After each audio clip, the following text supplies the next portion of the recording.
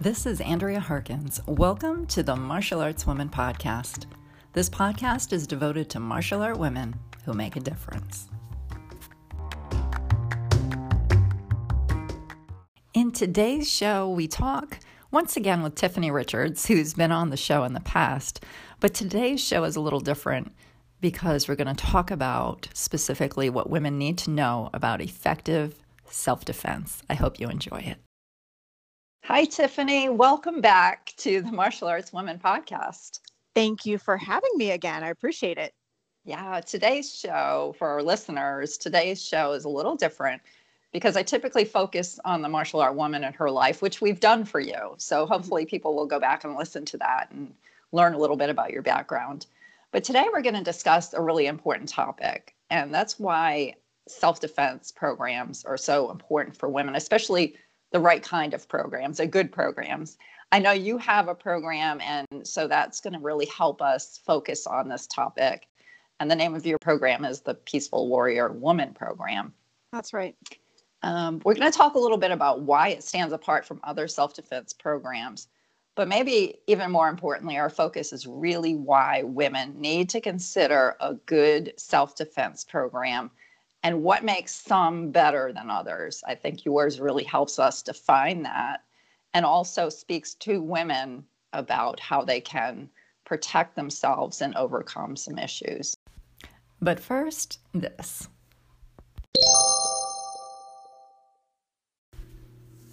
Please pick up my motivational books, The Martial Arts Woman and Martial Art Inspirations for Everyone, available on Amazon, or contact me for signed copies or more information.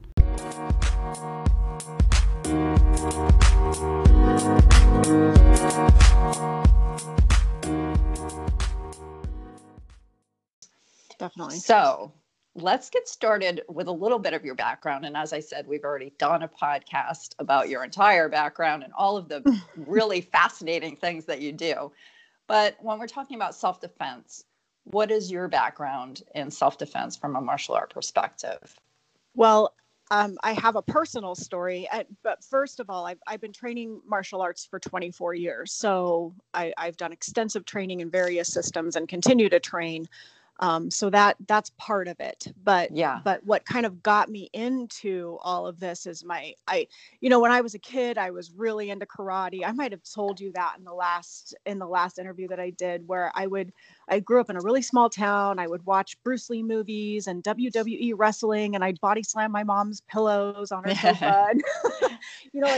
I really loved that kind of stuff. I wasn't really and other than drama, I like drama as well. And I was in the drama club and all the plays and everything, but I could never find a sport that kind of emulated what I was watching on TV. And so I didn't do karate as a kid, like a lot of people. It wasn't until I graduated, moved to Phoenix, and I found a job in a dojo, and I've been training martial arts ever since. So interesting thing is when I was in my early 20s, I was in a really massively abusive relationship, and horrible stuff. I remember the very first time he hit me, he had asked me if I had ever been punched by a man before, and then he proceeded to punch me through my sliding glass door.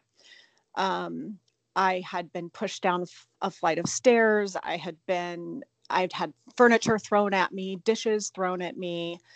Of course, all the mental abuse, the name calling, you're never going to find anybody to love you, all of those things that women who are in these types of situations experience. They don't experience just the physical. It's mental, it's emotional. I mean, it just runs the gamut. So, but the crazy thing is, and this is what I tell people in my program, is that I was doing karate at the time.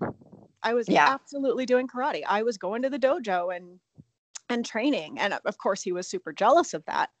But when I started teaching women's self-defense, because this was something that when I finally, it was about 700 consecutive days of abuse before I finally got enough courage to leave. And it was truly just a snap. Like one day it just clicked, and I was like, I'm not doing this anymore.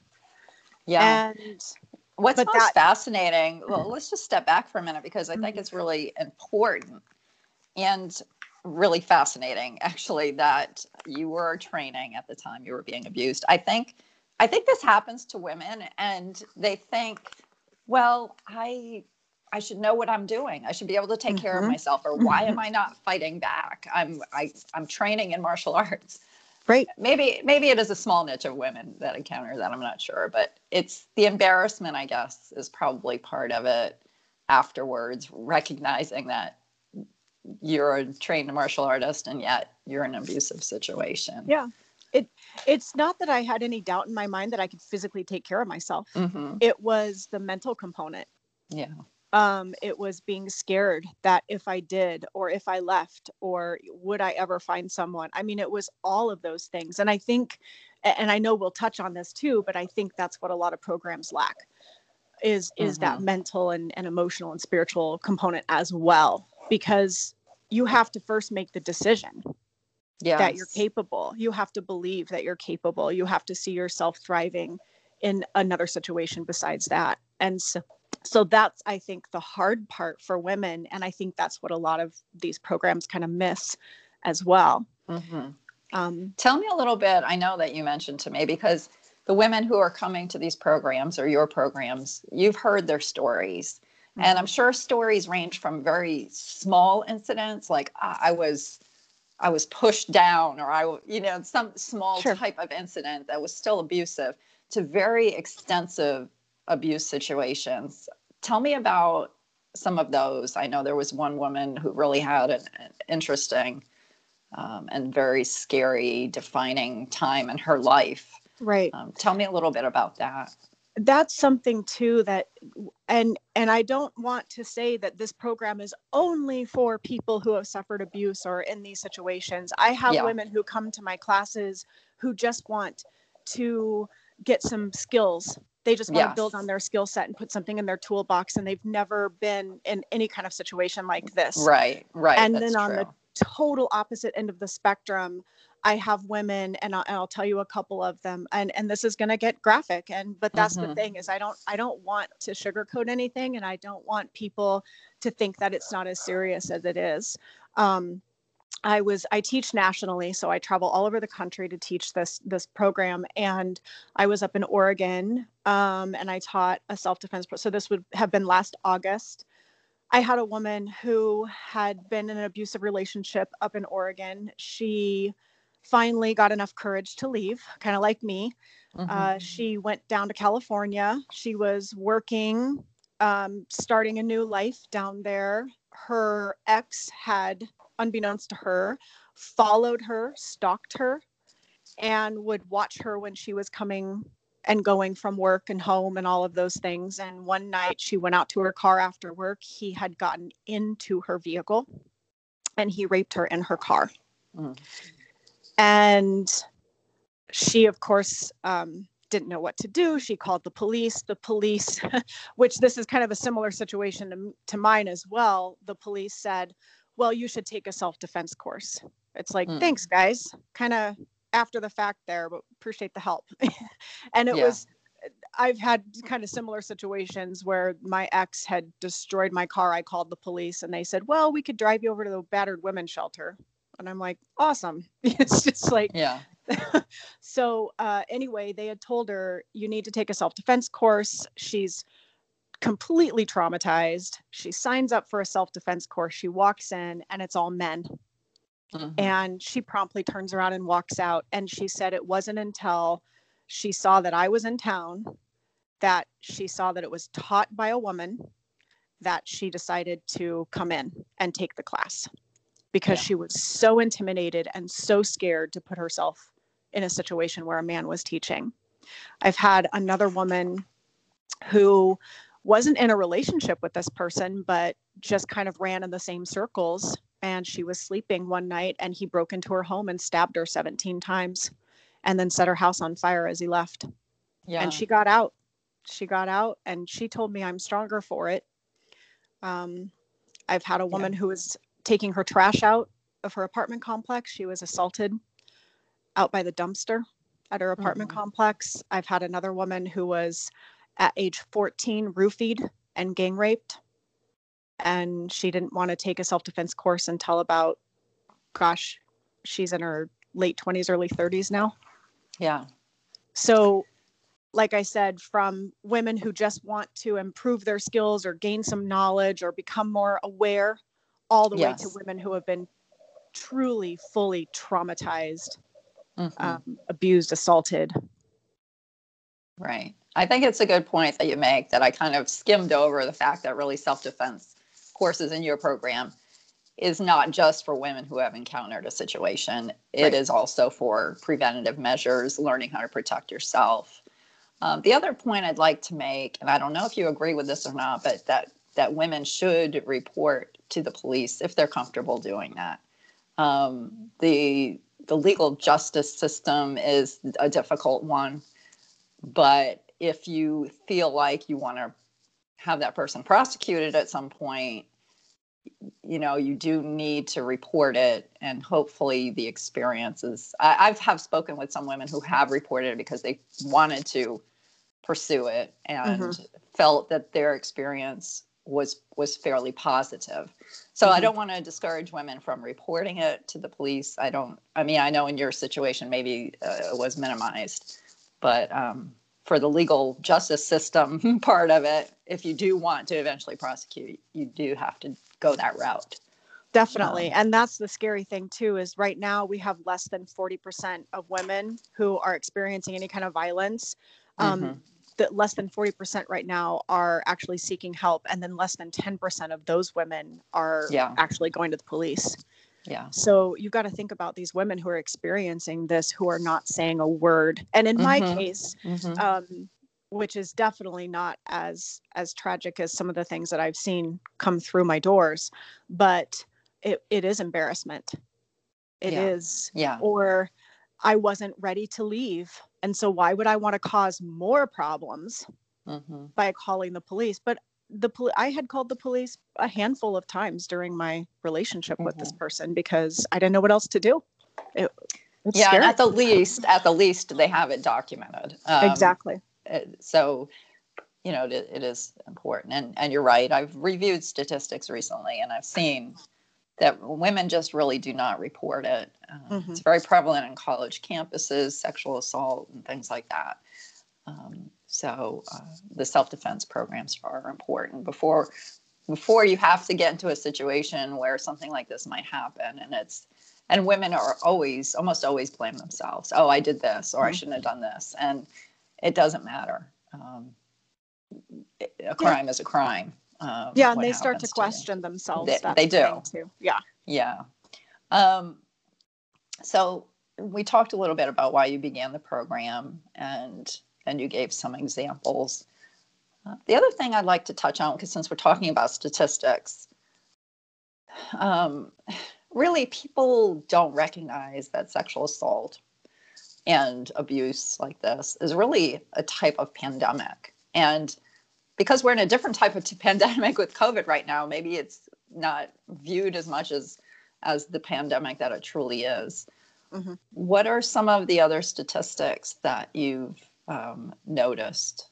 So right now, and that's the interesting thing, is that the UN, because of COVID and because of the lockdowns and people that are staying home, and then of course all the heightened stress and then actually increased drinking and all of that, the UN is now calling domestic violence and violence on women. I shouldn't even just say just domestic violence, but just violence against women, the shadow pandemic. So it's lurking in the backgrounds. And what we're finding out is, of course, from the World Health Organization, 1 in 3 women have experienced some sort of physical or sexual violence, mostly by an intimate partner. We find that out when we're researching that a lot of times. And even there's a book called The Gift of Fear. The author talks about exactly that, like that most of the time it's not a spur of the moment done by a stranger type situation. Those are the ones you hear about, of course, but a lot of times this type of violence is being done by somebody that you know. And this is really awful, and this is from the Arizona Coalition to End Sexual and domestic violence. 1 in 5 women in the United States has been raped in her lifetime. Yeah. Yeah. So if you think about your Staggering. circle of friends, Yeah. and you put you and 4 friends in a room, that's the Right. kind of stuff I think about. Yes. So let's talk a little bit briefly about why you think it's a little bit different from some of the other programs. I know we mentioned uh, because a woman teaches it and you have that experience. Right. How is it designed, and how Well, does it everything, evolve? because I've been training for so long, and of course when I finally decided, and like I said, it was a click. It was just one day I just said, I'm done. And I was done. um, but I had been training martial arts, but it wasn't until after I got out of that relationship that I started to help out my sensei with self-defense classes. And then when Richard and I, which of course was in my last interview, talked about Richard, when we opened up Peaceful Warrior Martial Arts, we started to teach self-defense, and I was kind of in the forefront of that, kind of leading that program. And then when I started teaching nationally, is when I really started to develop the Peaceful Warrior Woman, because I had heard so many stories. And this is one of the things that I started to see a pattern, is that women who had been assaulted, they would come in, and during the physical portion of the class, so after they had done all the pad work and all of that, and we got into true defense where we would put them in these situations, they wanted to kind of replay what had happened to them. So they wanted to replay their traumatic experience. And so they would say, could you do this? Or could you put me in this hold? Or whatever the Right. case was. And that's so detrimental, because now they're basically telling themselves, well, I could have been able to get out of that. I should have Right. known. And now they're just harping on the past. So I started to put all of those components together. My personal experience, the experience of the women who are coming through the program. And then I started to pressure test everything. And that's another thing, that I have taken so many self-defense classes, and one, they're either taught by men, and I love you guys, but as sympathetic as you can be. And I know plenty of men who teach these courses, who have wives and sisters and daughters, who would just rip someone's eyes out if something happened to their loved one. I get it. But what they're never going to get is that fear that we feel, walking outside. Women sometimes, and I get this all the time, they have to ask themselves, do I feel safe enough to go take the dogs on a walk or to go on a hike today by myself? Right. Guys don't have to think about that.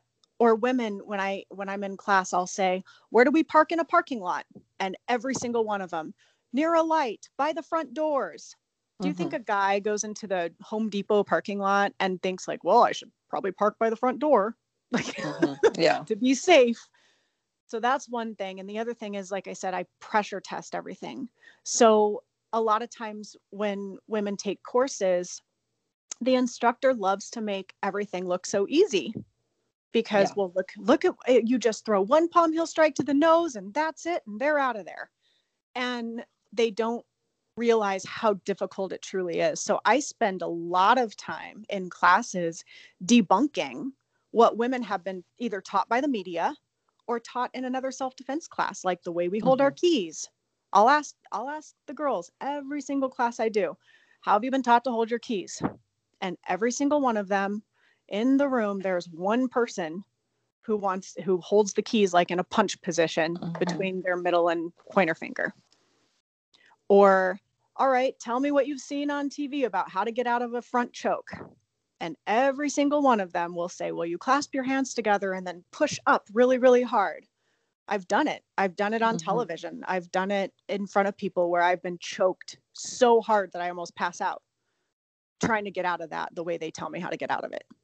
Right. Because they've gotten some ridiculous information.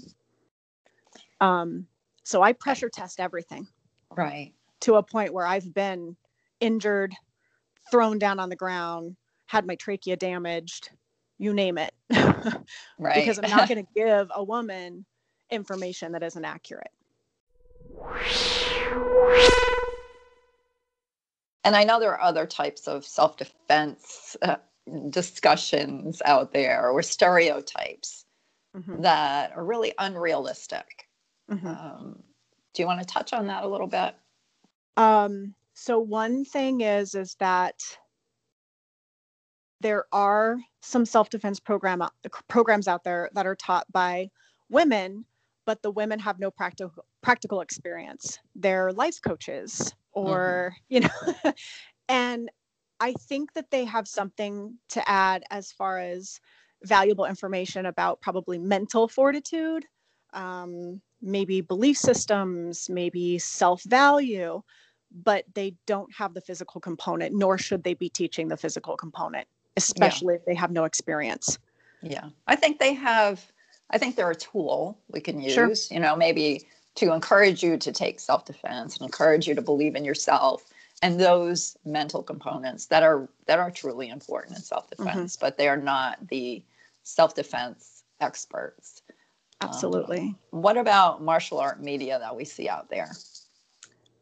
As far as self-defense go, like people. Yeah, I mean that we see how women are depicted maybe in martial arts, and how that relates to some of this.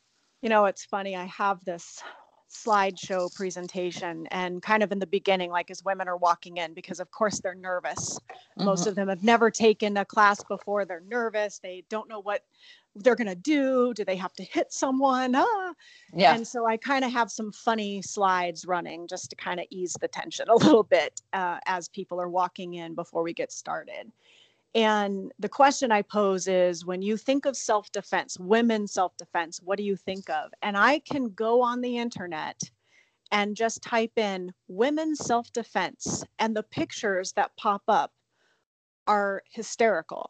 Like you have the woman in her high heels and her pink stilettos who's throwing a gorgeous high kick.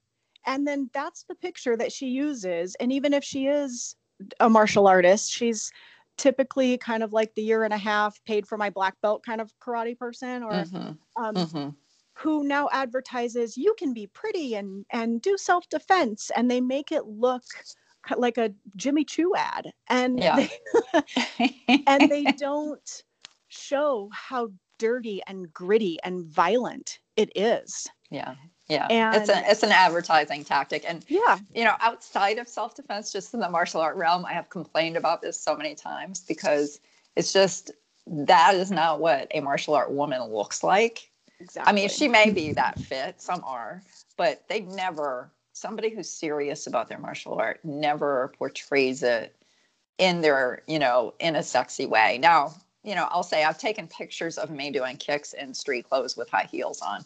Right. With the point being, you're going to be out there looking like this, not probably, you know, if you're a professional woman in an office or whatever, you're not going to be walking around in your uniform.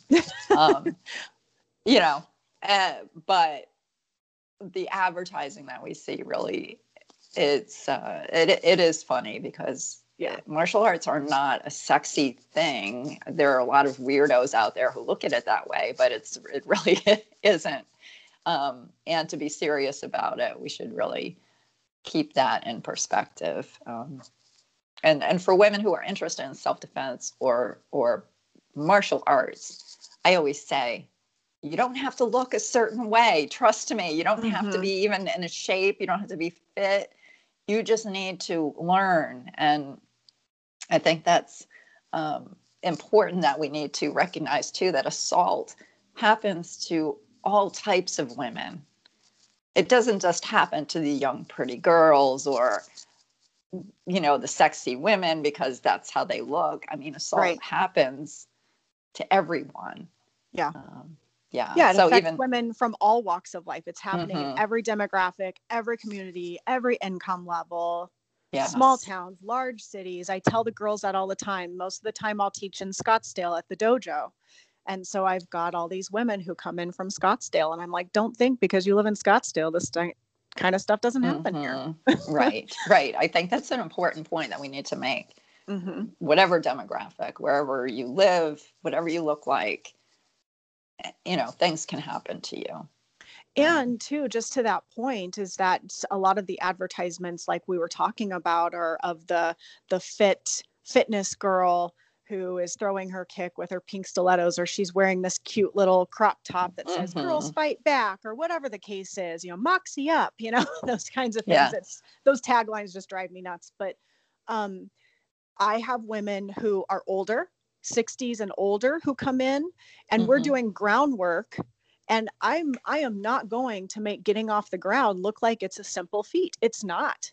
It's not. Yeah. Some 200-pound person on top of you, and you're in your 60s trying to now get, not only free yourself from being pinned, but now get up. You don't want to give anybody the impression that it's just a breeze. Yeah, that's very important. Let's step back a little bit to some of your personal experiences, because I'm sure when you teach self-defense to women, you have some type of emotions. And we talked before that men aren't always the best instructors because they haven't maybe experienced it or understand it. But you've not only experienced it, you understand it, but how does that affect you emotionally when you're teaching this to other women, knowing what's happened to you in your own past? Yeah. I still to this day get emotional. It wasn't until probably, I want to say, just maybe a couple years ago. I certainly, when Richard and I were teaching together, and of course he was so great because I would teach and then he would be my uke, basically, poor guy. And I would just beat the crap out of him and stuff. And that was great. And he was always so wonderful with the women and all of that. And I never talked about my past relationship when I was talking about, like, when we were teaching. Right. It wasn't until maybe a couple years ago that I started to share just a snippet of a personal story. And then I started to share just a little bit more and a little bit more and a little bit more. And by the time I realized what was happening, all these memories started flooding back. And what was really interesting is after class or in a break, the women would come up and say, "Thank you for being so relatable."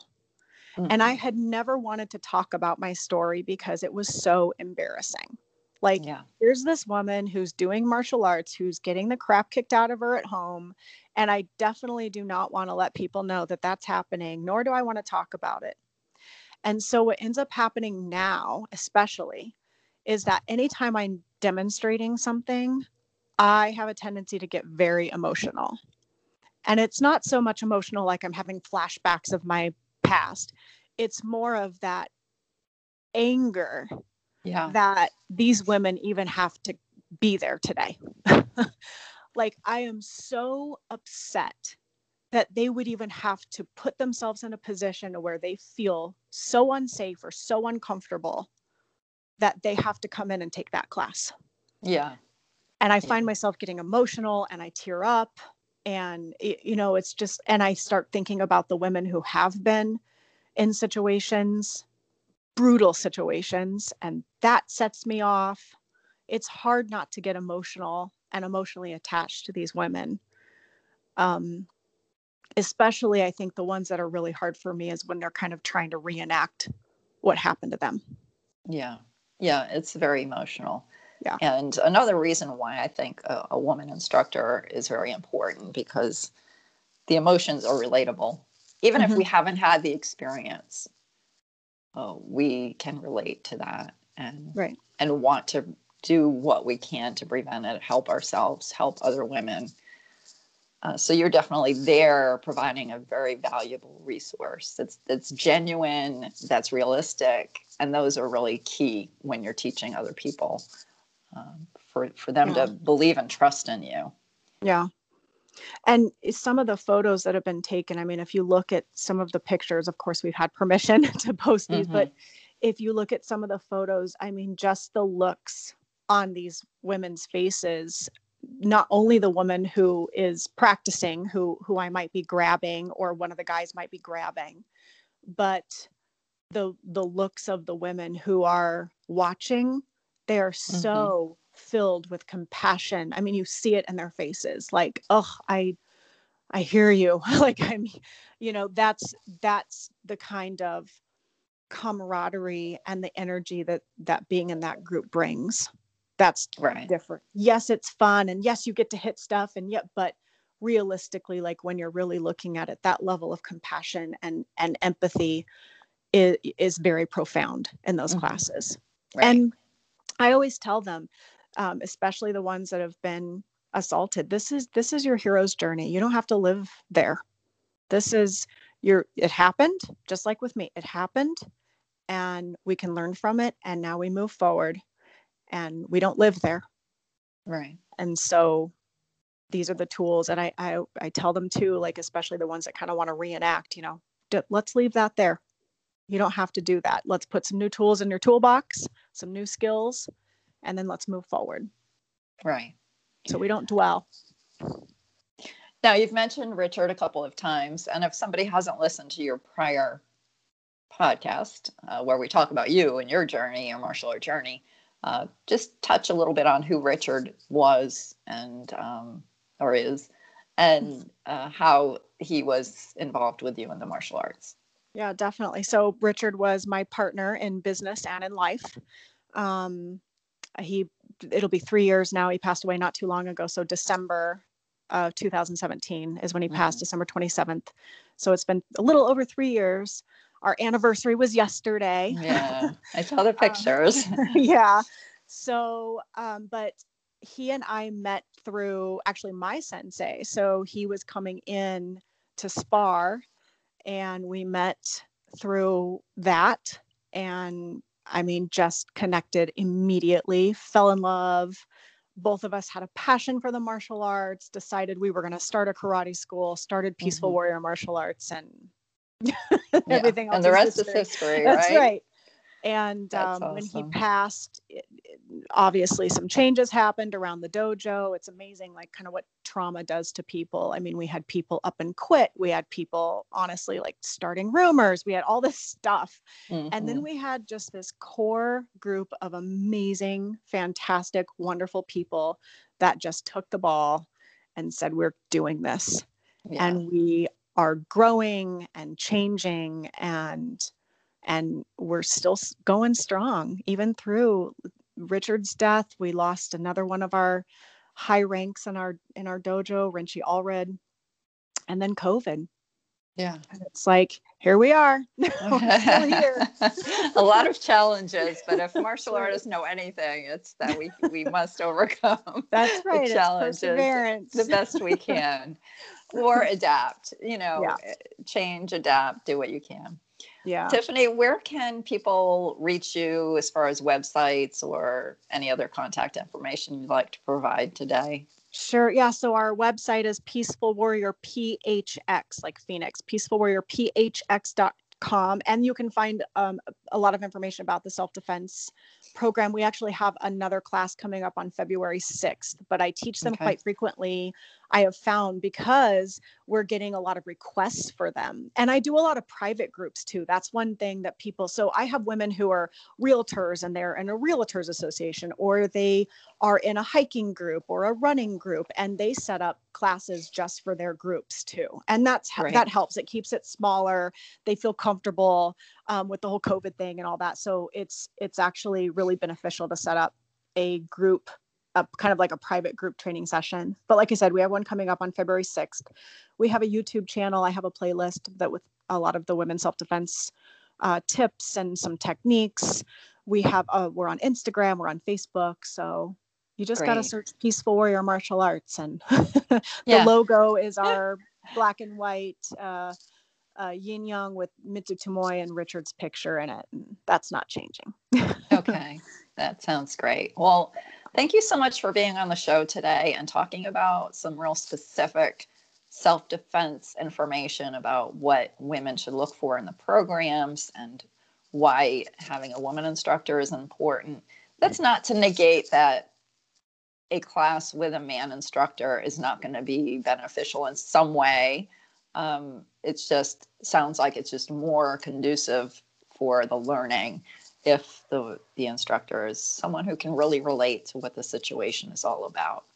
Yeah, and I have a team of men, of people from the dojo. These guys, Sensei Carlos and Darren and Sunil, and these guys, I mean, they're there and they're there to attack. Here's another thing that I didn't talk about. Sometimes the new or the self-defense programs are taught with those big bubble suits, like the Red Man suits. Yeah.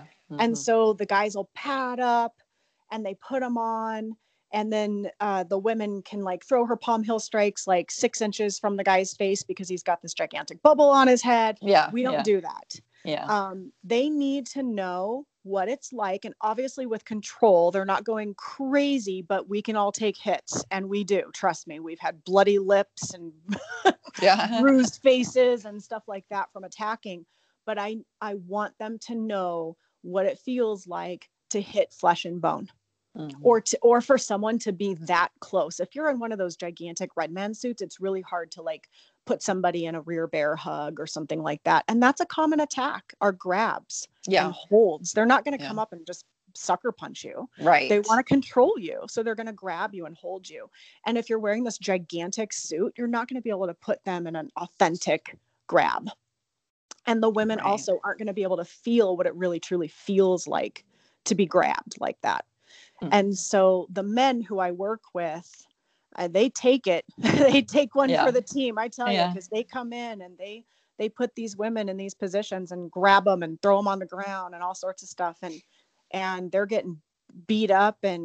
But they are such a valuable resource and such contributors of this program as well. So I don't want to diminish men, but I think that it's more relatable for women to be taught by a woman, and then the guys are there to offer support and help and guidance and exactly. Yeah.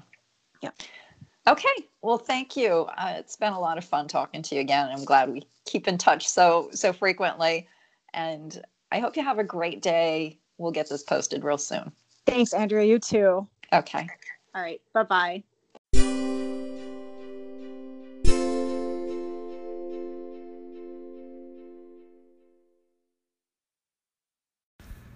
Overcoming an incapacitating